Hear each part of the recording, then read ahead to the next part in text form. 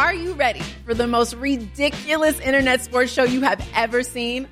Welcome to React, home of the most outrageous and hilarious videos the web has to offer. So join me, Rocky Theus, and my co-host, Raiders Pro Bowl defensive end Max Crosby, as we invite your favorite athletes, celebrities, influencers, entertainers in for an episode of games, laughs, and of course, the funniest reactions to the wildest web clips out there.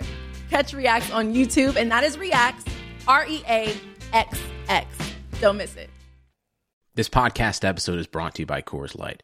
These days, everything is go, go, go. It's nonstop hustle all the time. Work, friends, family, expect you to be on 24/7. Well, sometimes you just need to reach for a Coors Light because it's made to chill.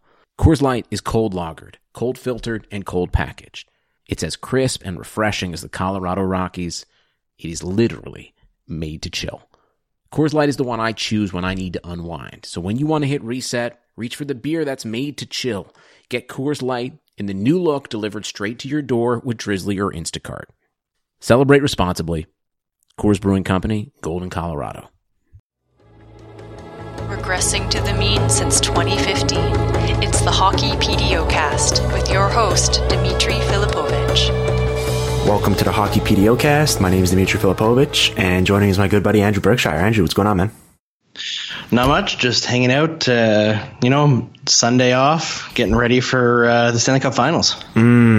Yes. Well, we are recording this on the Sunday. We're going to run it Monday morning, so hopefully people have time to listen to it before puck drop of Game 1.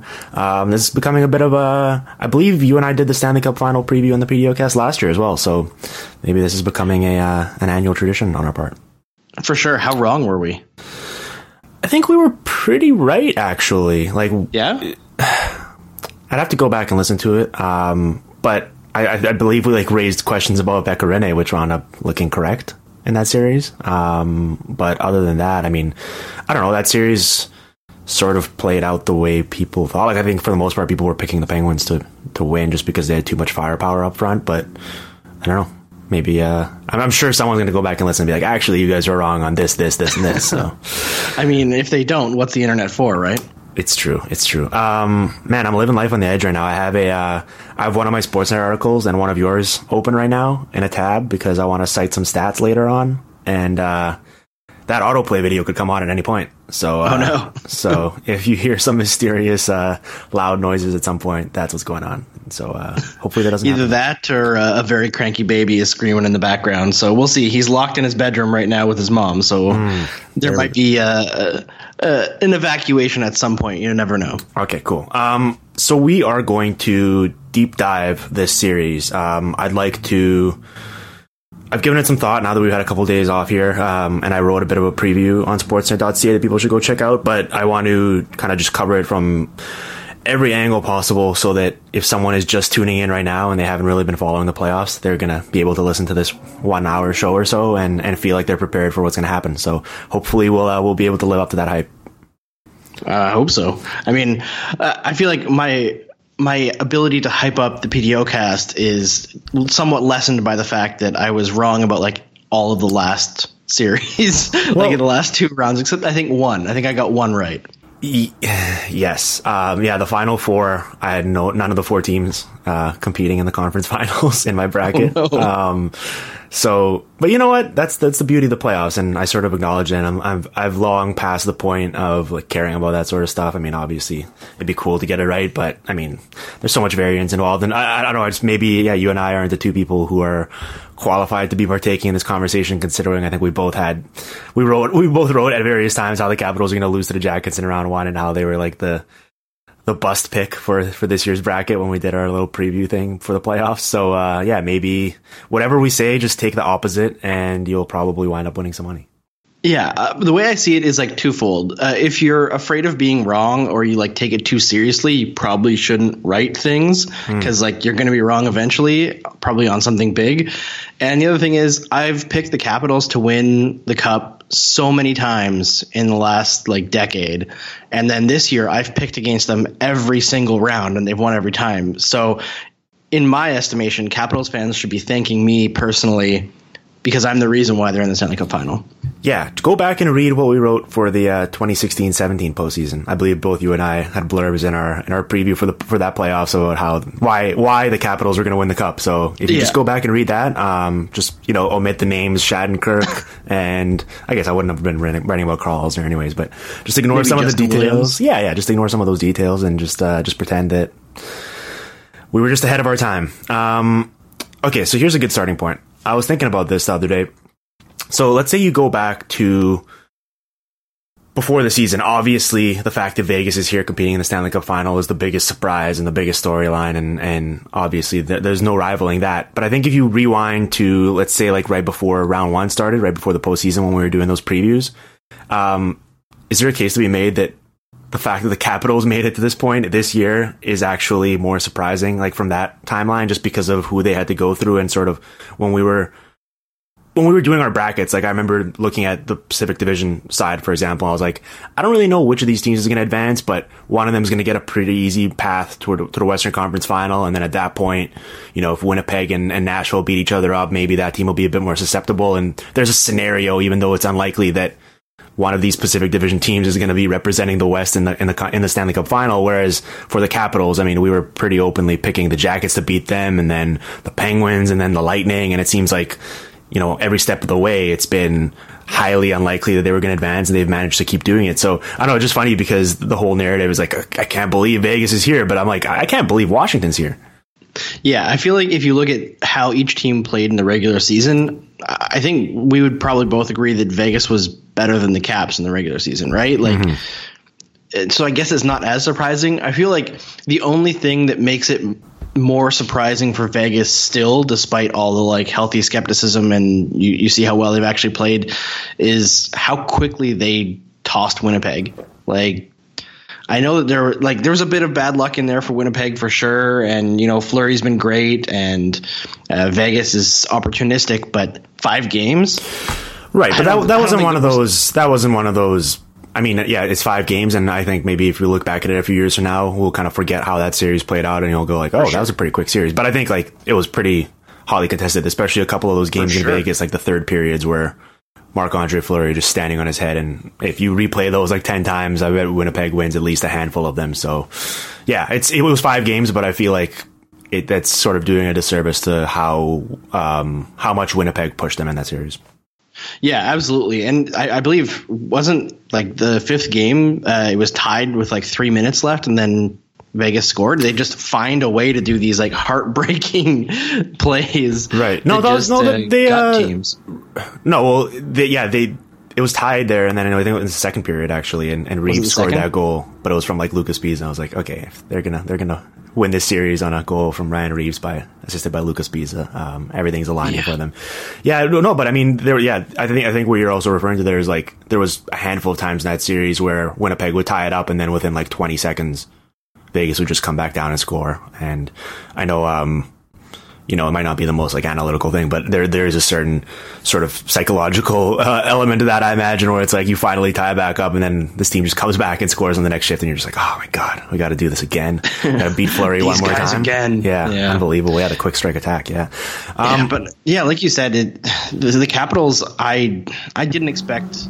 Not only did I not expect them to make it this far, what's most surprising for me about the Capitals is how well they've played in making it this far. They haven't like just ridden Braden Holtby playing spectacularly all the way. Like, they thoroughly outplayed the Tampa Bay Lightning in that series. I was shocked at how badly they were able to outplay them in terms of scoring chances, high danger scoring chances, everything at even strength. The series wasn't that close. So outside of Vasilevsky stealing a few games and Holtby having, not the greatest series up until game 6 and 7, that one was a bit of, the Capitals just ramming the puck into the net as many times as possible, a car smashing into a wall until the wall breaks down. And I was really shocked at how well the Capitals have been playing. Like, they're full value. Both of these teams are. Like, it's easy to look at them and say, even though they won their division, and say like these are 2 Cinderella teams, and it's the first time in the NHL where 2 like underdogs have made it at the same time. But neither of them have played like underdogs. They've been really, really good.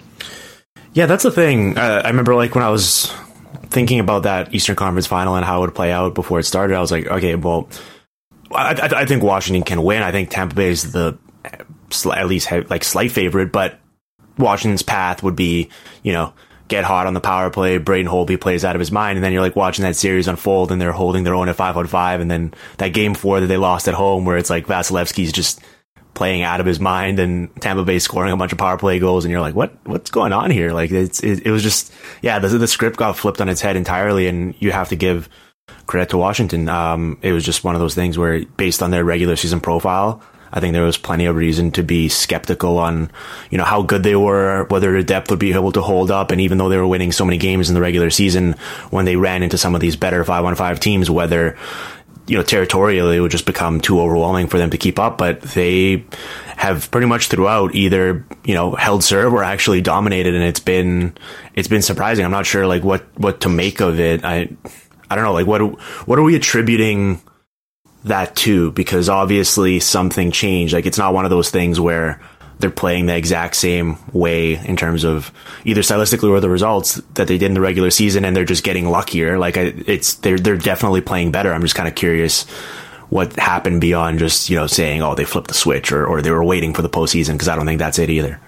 Yeah, I mean, like, I kind of tossed around the idea that Washington could have been playing possum a little bit in the regular season and, taking their foot off the gas pedal a little bit in order to save energy for the playoffs, because a few people, especially, like Washington bloggers, were hoping that was the case, right? Because they want some change in the playoffs, and they obviously got it. But it doesn't make sense based on who carried the torch for them all season, right? Like, you're not going to tell Braden Holtby to be mediocre all year. That doesn't really make sense. And if there's one guy that you don't want to tire himself out, it's probably Alex Ovechkin. And Ovechkin, like, dragged that team tooth and nail to the top of their division. Like, he was absolutely incredible this year.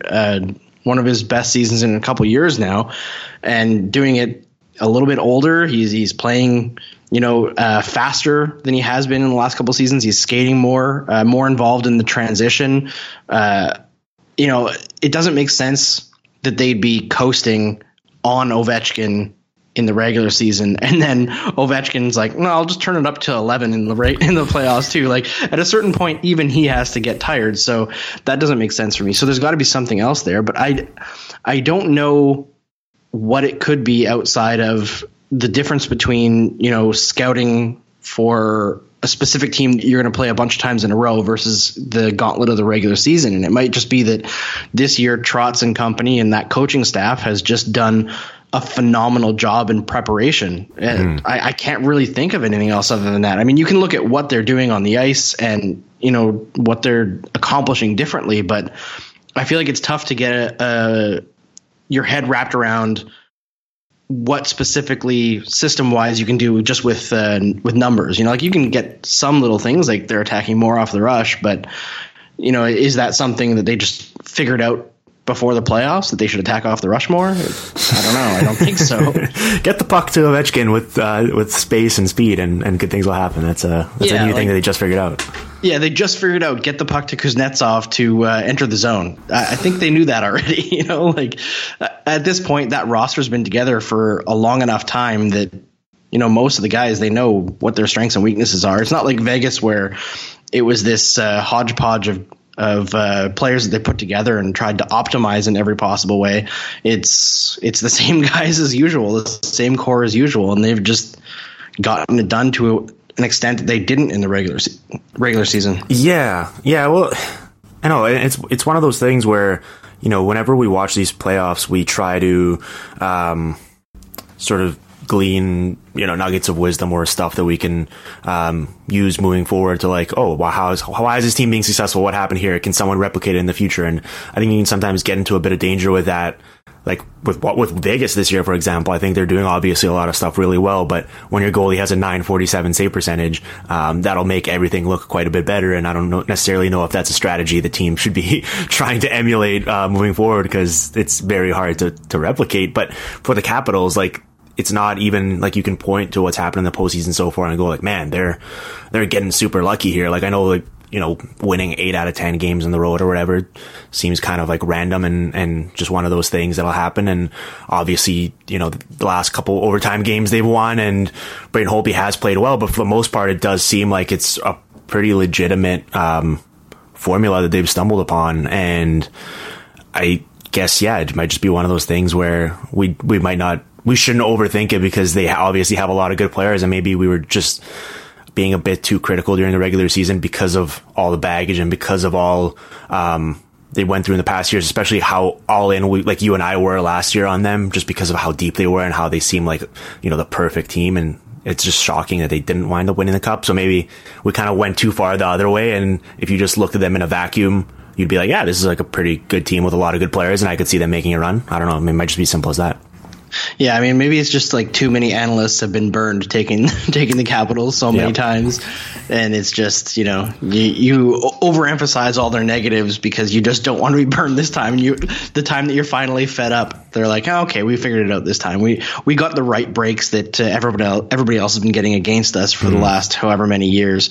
And I mean, even that series against the Lightning, I don't think until like games 6 and 7 that Washington got many breaks. I thought they were full value that entire series. And, if anything, Vasilevsky was extraordinarily good at 5-on-5, and the Capitals needed to hammer home on the power play just to, stay in that series while they lost the 3 games in a row, where, I think a lot of people see the third game that the Lightning played very well, and they kind of assumed that all 3 games that the Lightning won were that way. But the first 2 games that the Lightning took in Washington, I don't think the Lightning were the better team. I think they got the breaks more than Washington did. Yeah, for sure. Game 5 was really the only game at home where, especially they got that goal in the first shift, and then that first period was a big time kind of landslide, and then at that point they either went up, I think 2-0 or 3-0. Yeah, they went up 3-0, and then at that point it was sort of over, and Washington scored a couple goals to make the scoreline look competitive. But that was really the only game where, watching it, you're like, okay, like Tampa finally is sort of asserting themselves, and this series is playing out the way we thought it would. Otherwise, it was even or decidedly in Washington's favor, and that was I guess just credit goes to them. So when we were doing this podcast last year, like I mentioned, we sort of highlighted the obvious matchup was like, how are the Predators going to use their top 2 defense pairs to combat Crosby and Malkin's line? How are those matchups going to shake out? Can they get the better of it? When you're kind of projecting this series, what's the one matchup you're looking at where you're like, I'm very curious to see how this plays out, because whoever gets the better of it is ultimately probably going to wind up winning. And I guess the obvious thing you point to is the goaltending, but is there like a skater versus skater matchup or some sort of other element of this series that you're looking at that intrigues you the most? Yeah, I'm super interested to see what the Capitals do against Marchessault's line, because the Marchessault line has been by far their best line, but their other lines haven't really been slouches. They just haven't really been scoring as much. So obviously you're gonna weight all of your checking against that line. But I wonder if they're gonna end up going with, say, like the Lars Eller line, which is more defensively responsible, or if they try to go power on power and can Ovi and Kuznetsov overpower that Marchessault line. I mean, I would like to see what happens. I think that's super interesting, because you've got these 2 established, essentially superstars, and also Tom Wilson, who, as much as he's got many things that I don't like about his game, he's played really well in the playoffs outside of the dirty hits. I think that line's really good. I'm not sure who has the advantage there. I mean, obviously Vegas has the speed advantage, but I mean, they don't have Ovechkin. As much as Bill Karlsson has put lots of pucks in the net, I think he's up to 49 in the regular season and playoffs now. I would still bet on Ovechkin being the guy that gets checked most tightly. And that was actually one thing that Tampa Bay did really well, was checking Ovechkin, and it ended up not really mattering.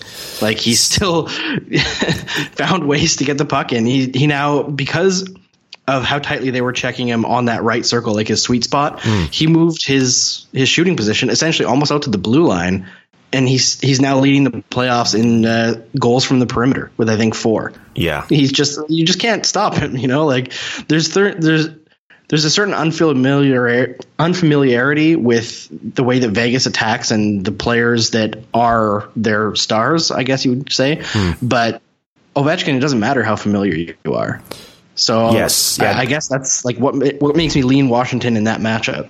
Yeah, I think everyone. I mean, that's the greatness of Ovechkin, right? I think everyone knows exactly what he's trying to do and what he wants to do, what he's good at. But after all these years, it's still impossible to stop. You know, there's been a few times throughout the years where people are like, oh, this person or this player has figured out how to play Ovechkin best, and then he just keeps coming back and doing it anyways. But, it's interesting you bring that up about how Tampa Bay, checked him well and seemed to have a good game plan, because I think, like, directly speaking, they did, but in more subtle ways, I think that was sort of a win for Washington, how that played out. Because I thought John Cooper in that series, I know everyone loves John Cooper, and, because his personality seems super outgoing, and I think he's generally labeled as a pretty progressive hockey mind. And I think, people seem to put him in that category of top end coaches.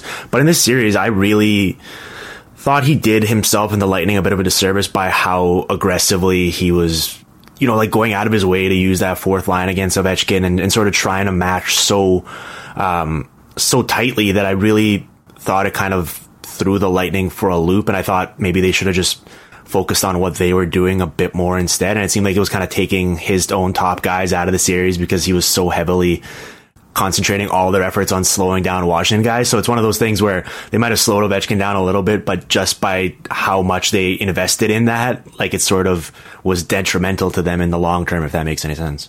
Yeah, it was. And like, it's one of those things where, yeah, like you said, in the small scope, they did a good job keeping Ovechkin out of scoring areas for most of the series. But yeah, I mean, I think you were the one who tweeted that Kucherov and Stamkos were under 18 minutes a game in that series, right? Mm-hmm. Which, in the conference finals, you can't be doing that. And I love John Cooper. Probably the best quote of all coaches in the business, right. And clearly a very smart guy. But yeah, that was a mistake. Braden Point was probably the biggest reason why they were able to do that and still push the series to 7 outside of Vasilevsky at 5-on-5. But the other thing is, they covered Ovechkin really well in the power play, but in doing so, man, TJ Oshie piled up scoring chances in that series on the power play to an absurd degree. Right. He didn't necessarily tilt the series in terms of goals, but he's a pretty good player. Even if he had an off season, I wouldn't want to be giving TJ Oshie, 10 shots every couple games from the middle of the slot. Like, it's not the best strategy. I'm not saying you have to leave Ovechkin open, but you can't commit so badly that you're leaving that, inner slot completely unmanned, essentially, for a guy as talented as Oshie to rip shots that. Well, no, it's a tough choice. It is, and that's why it's always silly to me when people go like, oh, how can you leave Ovechkin open after he gets one of those one-timers to go in and the defenseman might be off of him a bit? And it's like, well, the alternative is what we've seen a lot this postseason, where it's TJ Oshie getting them from even better scoring locations because they're more centered. And it's tough. I mean, to his credit, I know sometimes we sort of, we rip on Oshie and the contract, and I still believe that was a mistake in the long term, and, the opportunity cost of it, like, they could have used that money better elsewhere. But he is really well suited in terms of his skill set for that role. It does feel like he's just awesome at connecting on that one-timer from that spot, even regardless of if the puck's bouncing or where he's receiving it from. And I think that's a legitimate skill. And obviously when you have, even though he's banged up and less than 100%, when you have a guy like Backstrom orchestrating it and sort of picking his spots in terms of who he wants to dish the puck to there, and Carlson from the top has also done a good job himself. So there's just so many weapons there that we see time and time again. It's kind of pick your poison, where if you lean too much one way, then they'll gladly take whatever you give them. And there's no necessary right answer. You sort of have to just hope that your goalie is going to be able to see the puck well enough to stop it, or just hope that maybe the passes get flubbed a little bit, because otherwise, I mean, there were certain points in that series where they're just whipping it around and getting it into these prime scoring locations, and you're just at their mercy pretty much. Yeah, it's incredible. And you look at some of the numbers, like I'm sure you saw Sean Tierney tweeting out the picture of like all the players who've played in the playoffs so far, their shots versus their scoring chances, and it's like this big clump in the center, and then Ovechkin like 4 inches across the graph in the top right. And it's like, once again, like, this guy, it doesn't matter what age he is, you give him enough games and he's just obliterating the league and just getting the puck to the net. It's unbelievable. And this has been true all postseason, but I really thought in games 6 and 7, like he was freaking flying around like a lunatic out there. It was and that's it looked like 22-year-old Ovechkin. Yeah, that's the insane part to me. If you consider, because he never really misses time. I was talking about this with Craig Cousins earlier. Like he just seems like sort of indestructible, just in the way he's built, and the fact that he throws his body around with such reckless abandon, especially early in his career, and he hasn't really missed any significant period of time with injury is mind-blowing to me, and one of his sort of most underrated qualities. And then the fact that he has so many miles on him, and you'd expect that he'd be slowing down kind of now, and maybe he could still be effective, but he physically wouldn't be the same guy. And then you watch some of these games and you're like, man, like how, like what's going on here? He's everywhere, it seems like. And it's one of those things where he's not just throwing hits just for the sake of throwing hits. Like there's an actual functionality to it as well. So yeah, I mean, it'll be fascinating to see how Vegas decides to play him. I don't think there's necessarily one right answer. You just got to sort of have to make life a bit more difficult for him and hope you slow him down even ever so slightly. But as you mentioned, like the line matching component of this is really a fascinating subplot to me, because throughout this postseason, we've seen Gerard Gallant has not only sort of been okay with it, but at times he's actually sought out using that Karlsson line with Marchessault and Smith against other teams' top guys. I mean, like in round 1, they were primarily used against Kopitar, and then in round 2 it was sort of split between Couture's line and Pavelski's line. But I think that's because they didn't really have a de facto number 1 line. It was sort of between those two. And then in round 3 we saw him a lot against Scheifele, although as the series went along they started using Eakin's line a bit more. But if Vegas is going to go out of their way in these home games, especially to go power versus power there and go line 1 versus line 1, like I don't think Washington should be freaking out about that, but I imagine when the games get back to Washington, Trotz is going to make a much more considered effort to get Backstrom out against those top guys, right? Just to free up Ovechkin and Kuznetsov a little bit with fewer defensive responsibilities, and hopefully get them some more looks in the offensive zone. So that's going to be interesting, because it does seem like those two teams, just based on how they're composed, would like this series to play out a different way, and whichever coach gets the better of that could ultimately wind up determining how this plays out. Yeah, it's so interesting, because like you said, that Marchessault Karlsson line, like they are phenomenal offensively, and they have actually called the Riley Smith line. Yes, the Riley Smith line. Yes. Sorry, it's actually called the Florida line, the Dale Talon line plus Karlsson.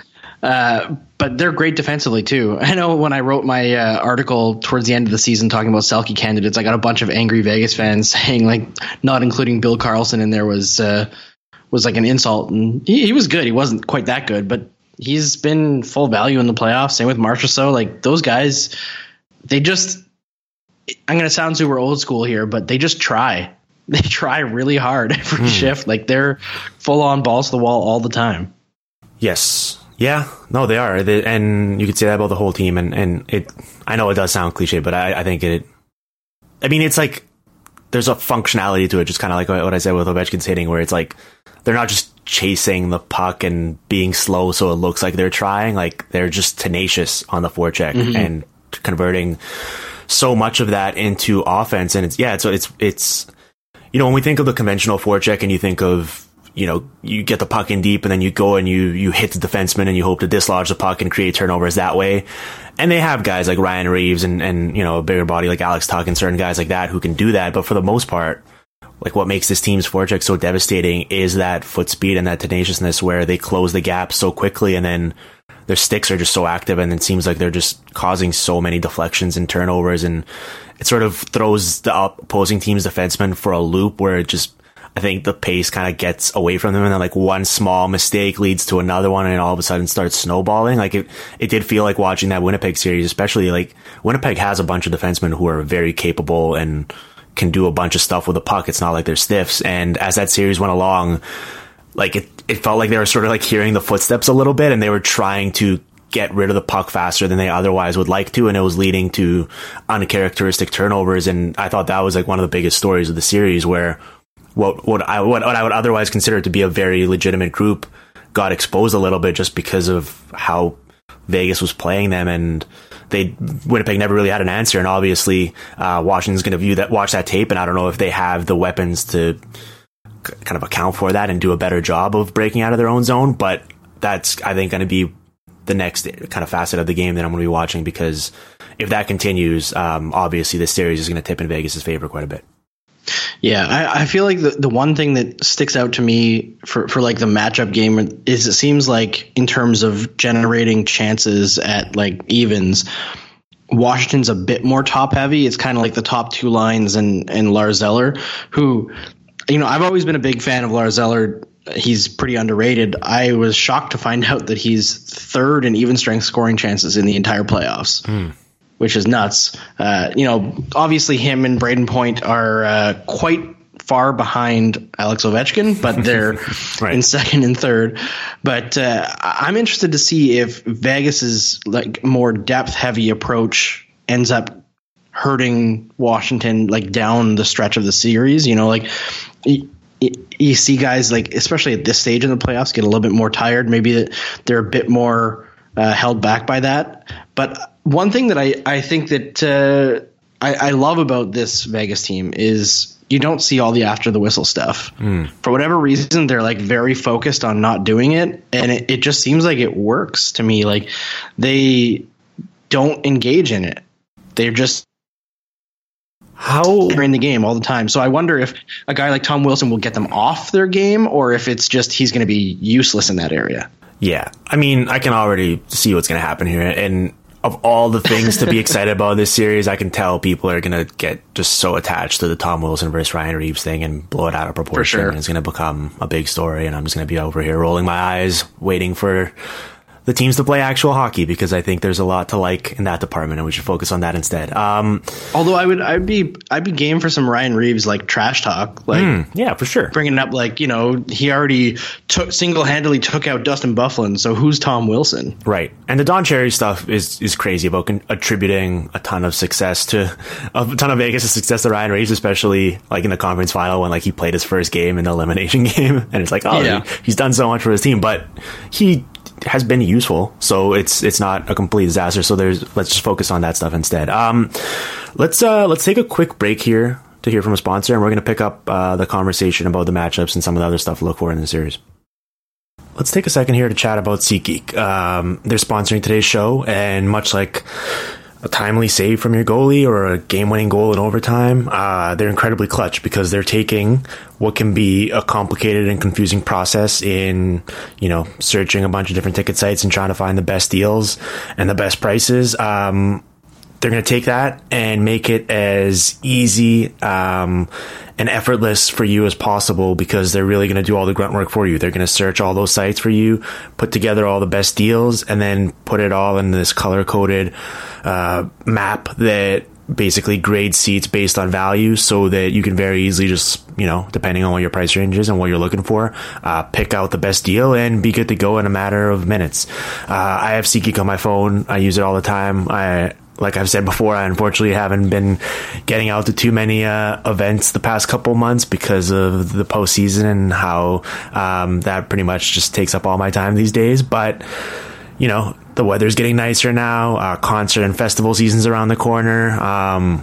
Baseball, there's a bunch of opportunities to do a lot of really cool stuff and go to a bunch of events this summer during the off season. So I'll certainly be using them, and I highly recommend that, regardless of whether it's a sporting event or a concert or you know, a stand-up comedy show or whatever it is that you could think of that you want to go to.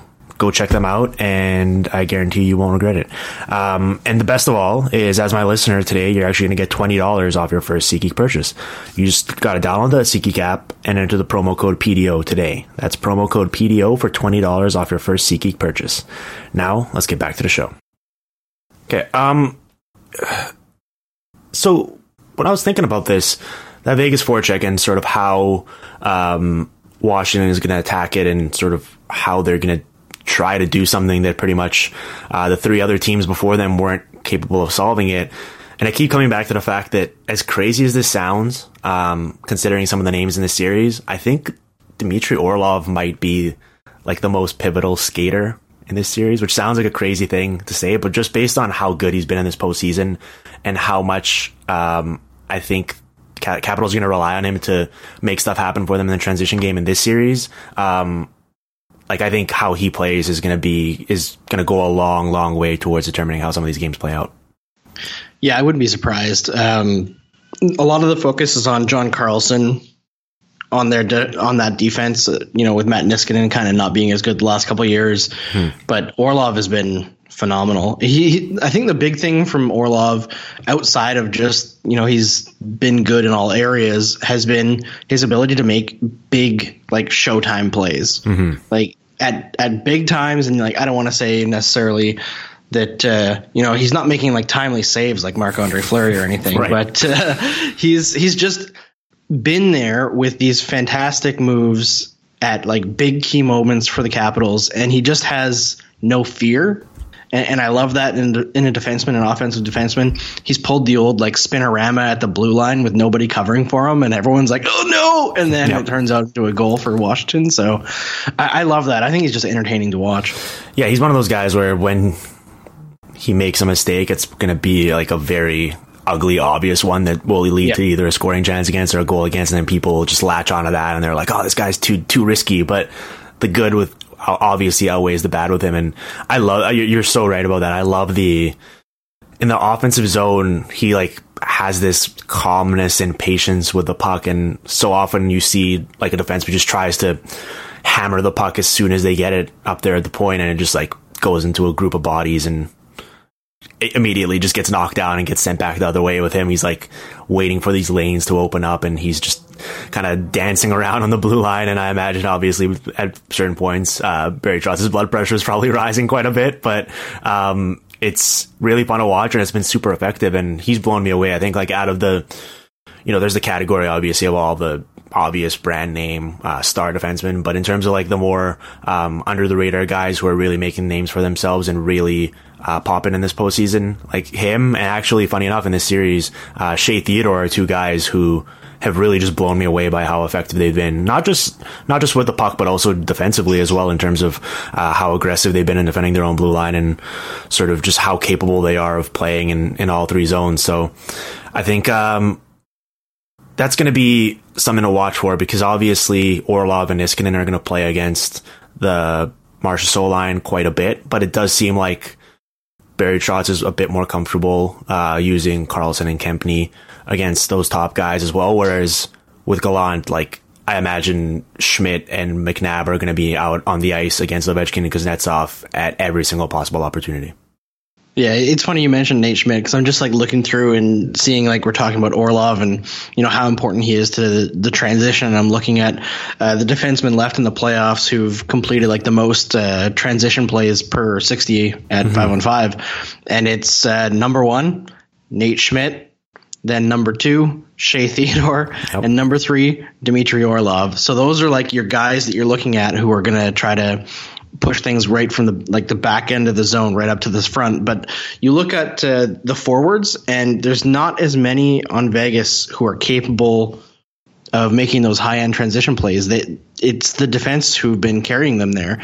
Whereas for Washington, Kuznetsov, phenomenal. Lars Eller, super underrated. He's right there around the same amount of completed plays as Shea Theodore. And it's a long scroll down after Jakub Brana until you get to the first Vegas forward, which is Bill Carlson. So it's interesting to see, like, one team, they kind of run things from both their offense and defense up the ice, whereas Vegas kind of lets their defensemen make the plays, and then the forwards take over in the offensive zone. Yeah, no, you're right. That definitely matches what you're seeing. Like, it does feel like Eller and Kuznetsov and some of those guys do come back down in the defensive zone quite a bit in the play, and sort of, like, there's a lot of end-to-end rushes, especially by Kuznetsov, that you see, whereas for Vegas, they are relying on a defenseman a lot more. And yeah, the Shea Theodore thing, man.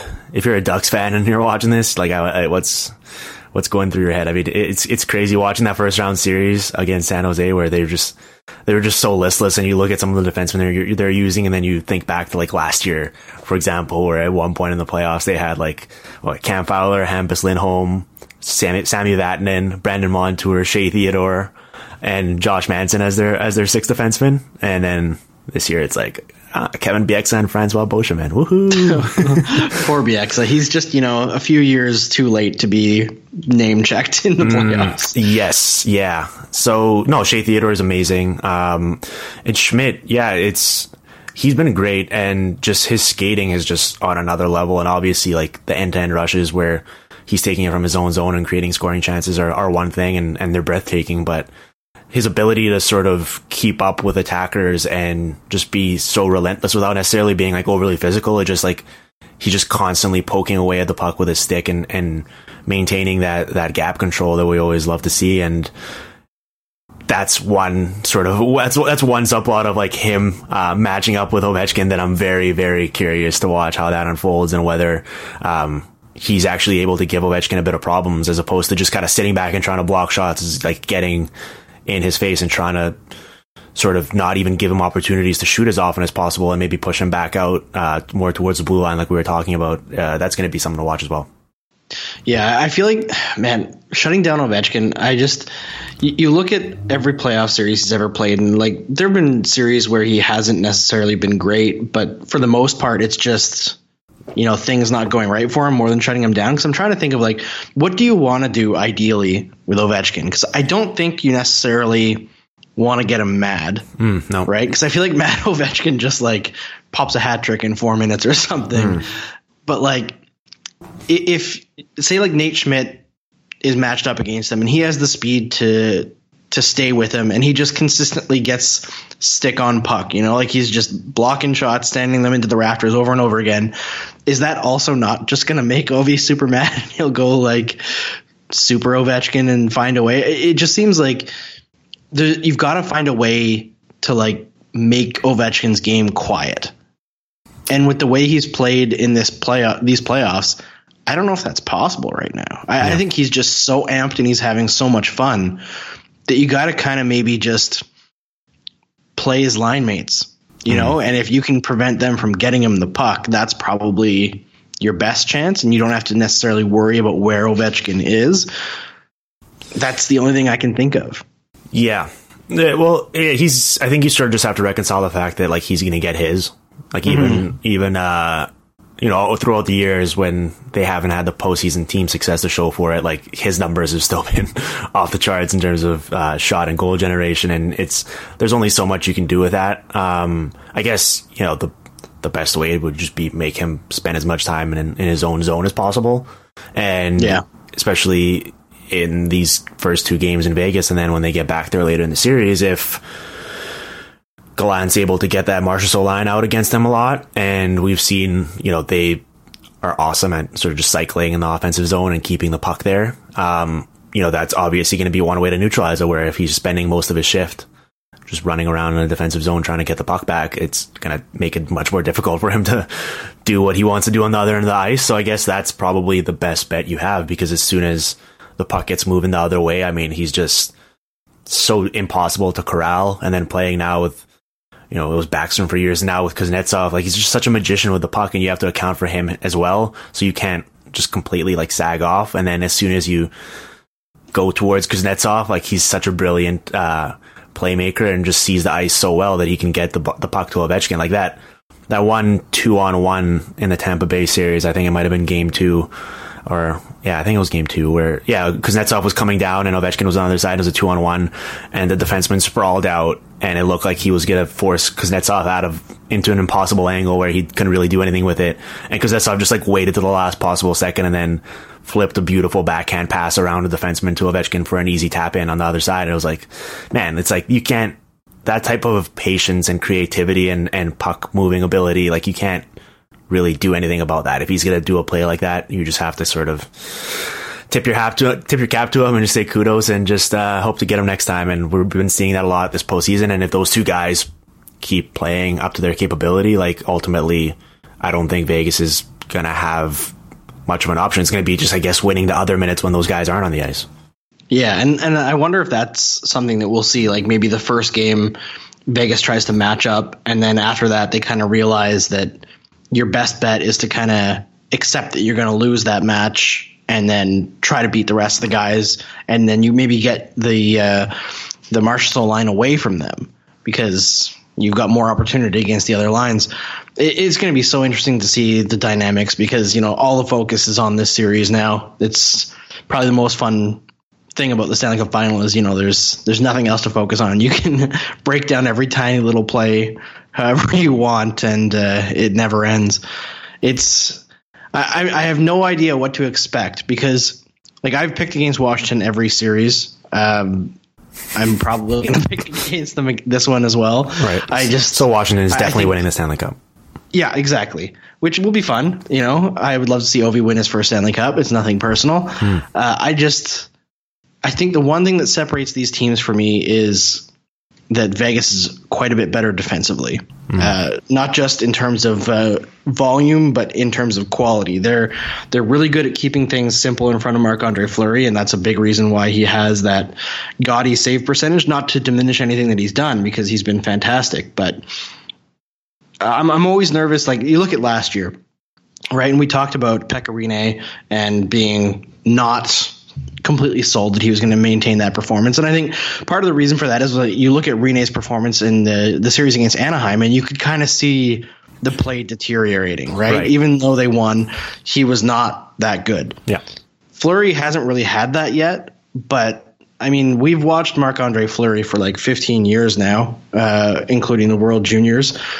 And we know that he's not a 947 goaltender, and he has had periods in the playoffs where he's been very, very bad. I'm not necessarily saying that's going to happen in the Stanley Cup final, but is he going to be as good in this final with all these days off as he has been the rest of the playoffs? I don't think you can count on it.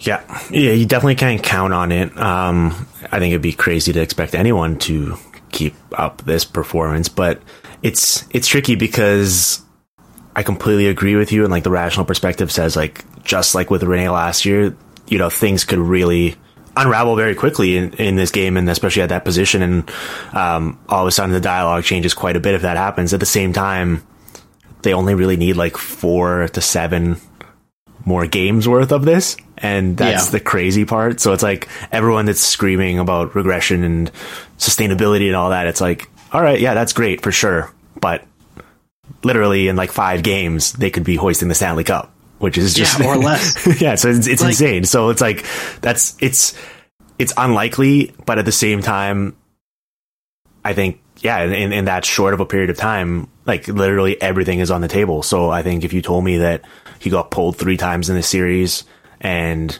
had an 850 save percentage, I'd be okay, that, I guess that makes sense. If you told me he had 2 or 3 shutouts and kept this up, I'd be I guess that also makes sense. I can see both of those things happening. That's just how the nature of the position and the playoffs work, and trying to figure out what it's going to be seems like a fool's errand, but it's ultimately, we spent 45 minutes here talking about all these matchups. At the end of the day, just like every series is going to come down to Fleury versus Holtby and which goalie is better probably in terms of who's going to win the series. Yeah, go with the old Jeff Merrick quote that he likes to call hockey goalie. Mm-hmm. Yeah, I think he's quoting somebody else there, so I'm kind of doing the old Michael Scott, Wayne Gretzky thing. But I feel like one of the funniest things about this series is that in order for the Golden Knights to not win, they have to lose more games than they've lost in the last 3 rounds combined in the next 7. Right. Which is stupid. Yes. This is an expansion team. I love it because it's an amazing story, and possibly if they win the cup, is it not the best pure story that's ever happened in NHL history? It's unreal, but at the same time, I love it also because it kind of shows that nobody knows what they're doing. Yes. Well, and if Vegas isn't good next year, it's even better in a way. Because it shows even they didn't know what they were doing. Right.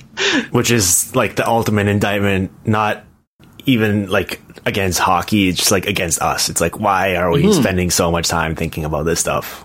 Let's just all just go outside and go for a walk and use our energy and time to do more important things in this world than talking about this stupid sport where we have no idea what's going on. Serious. Can you tell it's been a long season? I'm a little beaten down by this year. It's crazy. We're coming up on June now. It's nice and sunny out here in Vancouver, and the Stanley Cup final hasn't even started. This it seems like the seasons get longer and longer every year.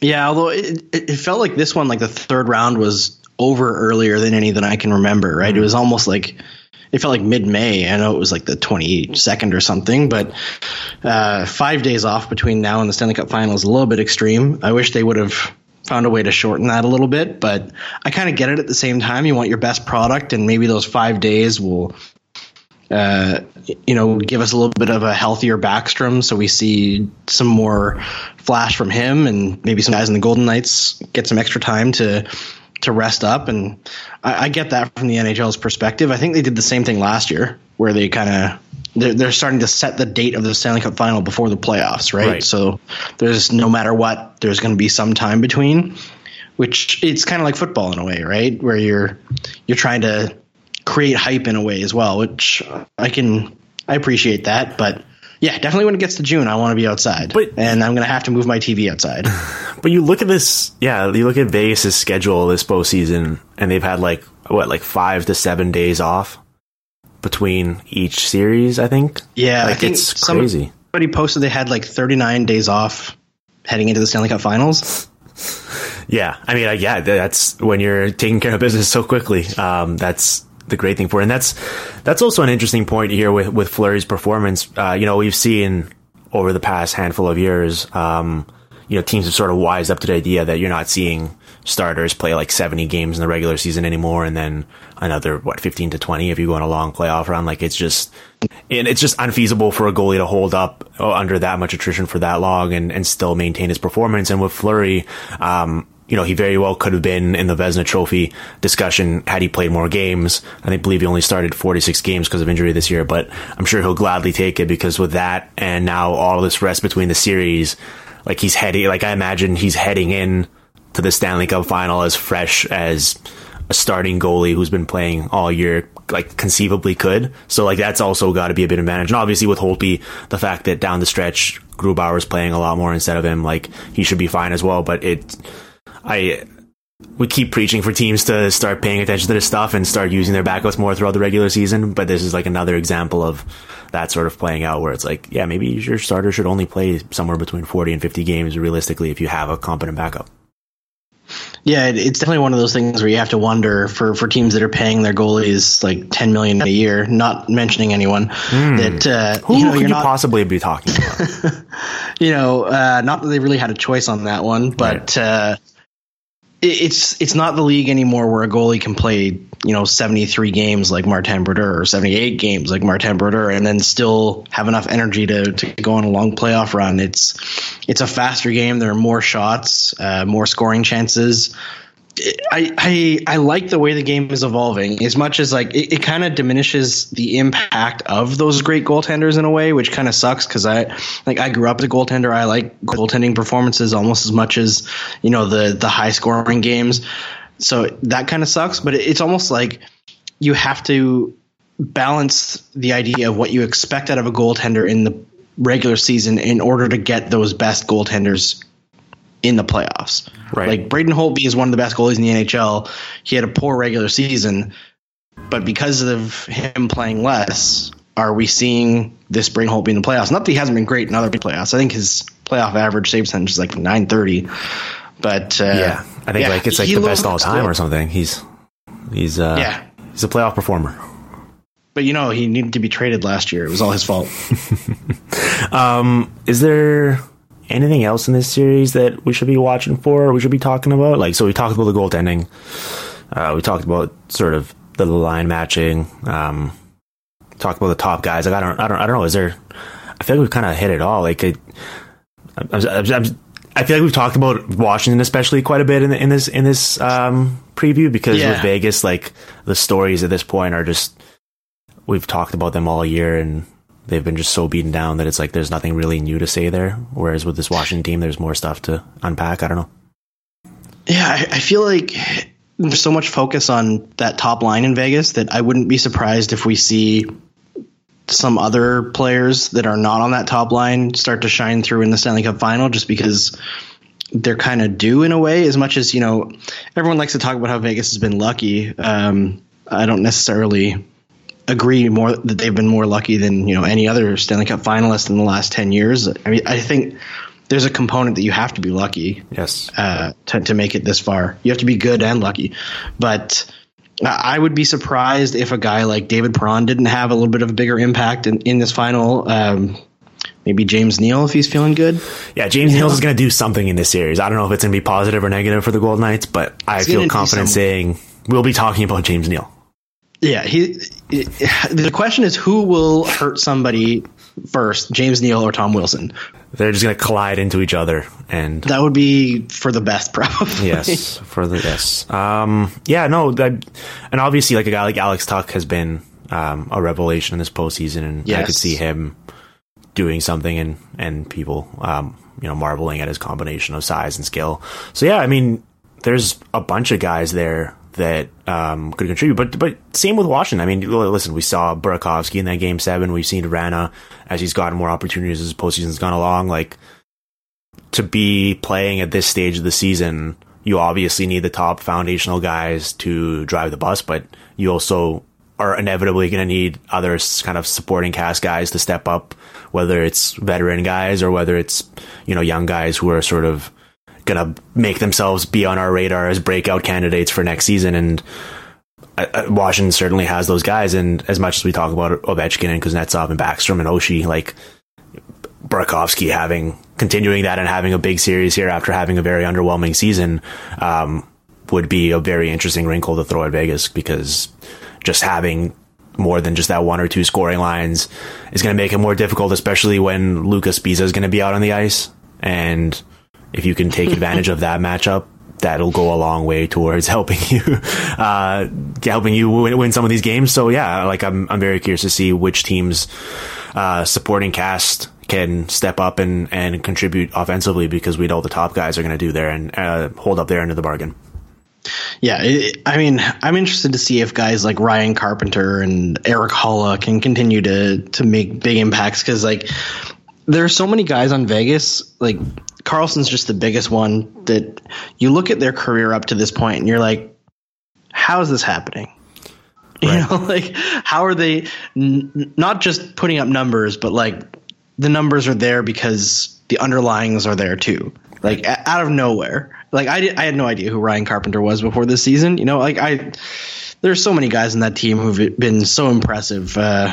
I'm super interested to see if Pierre-Edouard Bellemare is going to be able to like score the Stanley Cup final winning goal. It just seems like in a way Vegas is not just good, but the team of destiny with all these players that everybody doubts consistently finding ways to make big impacts.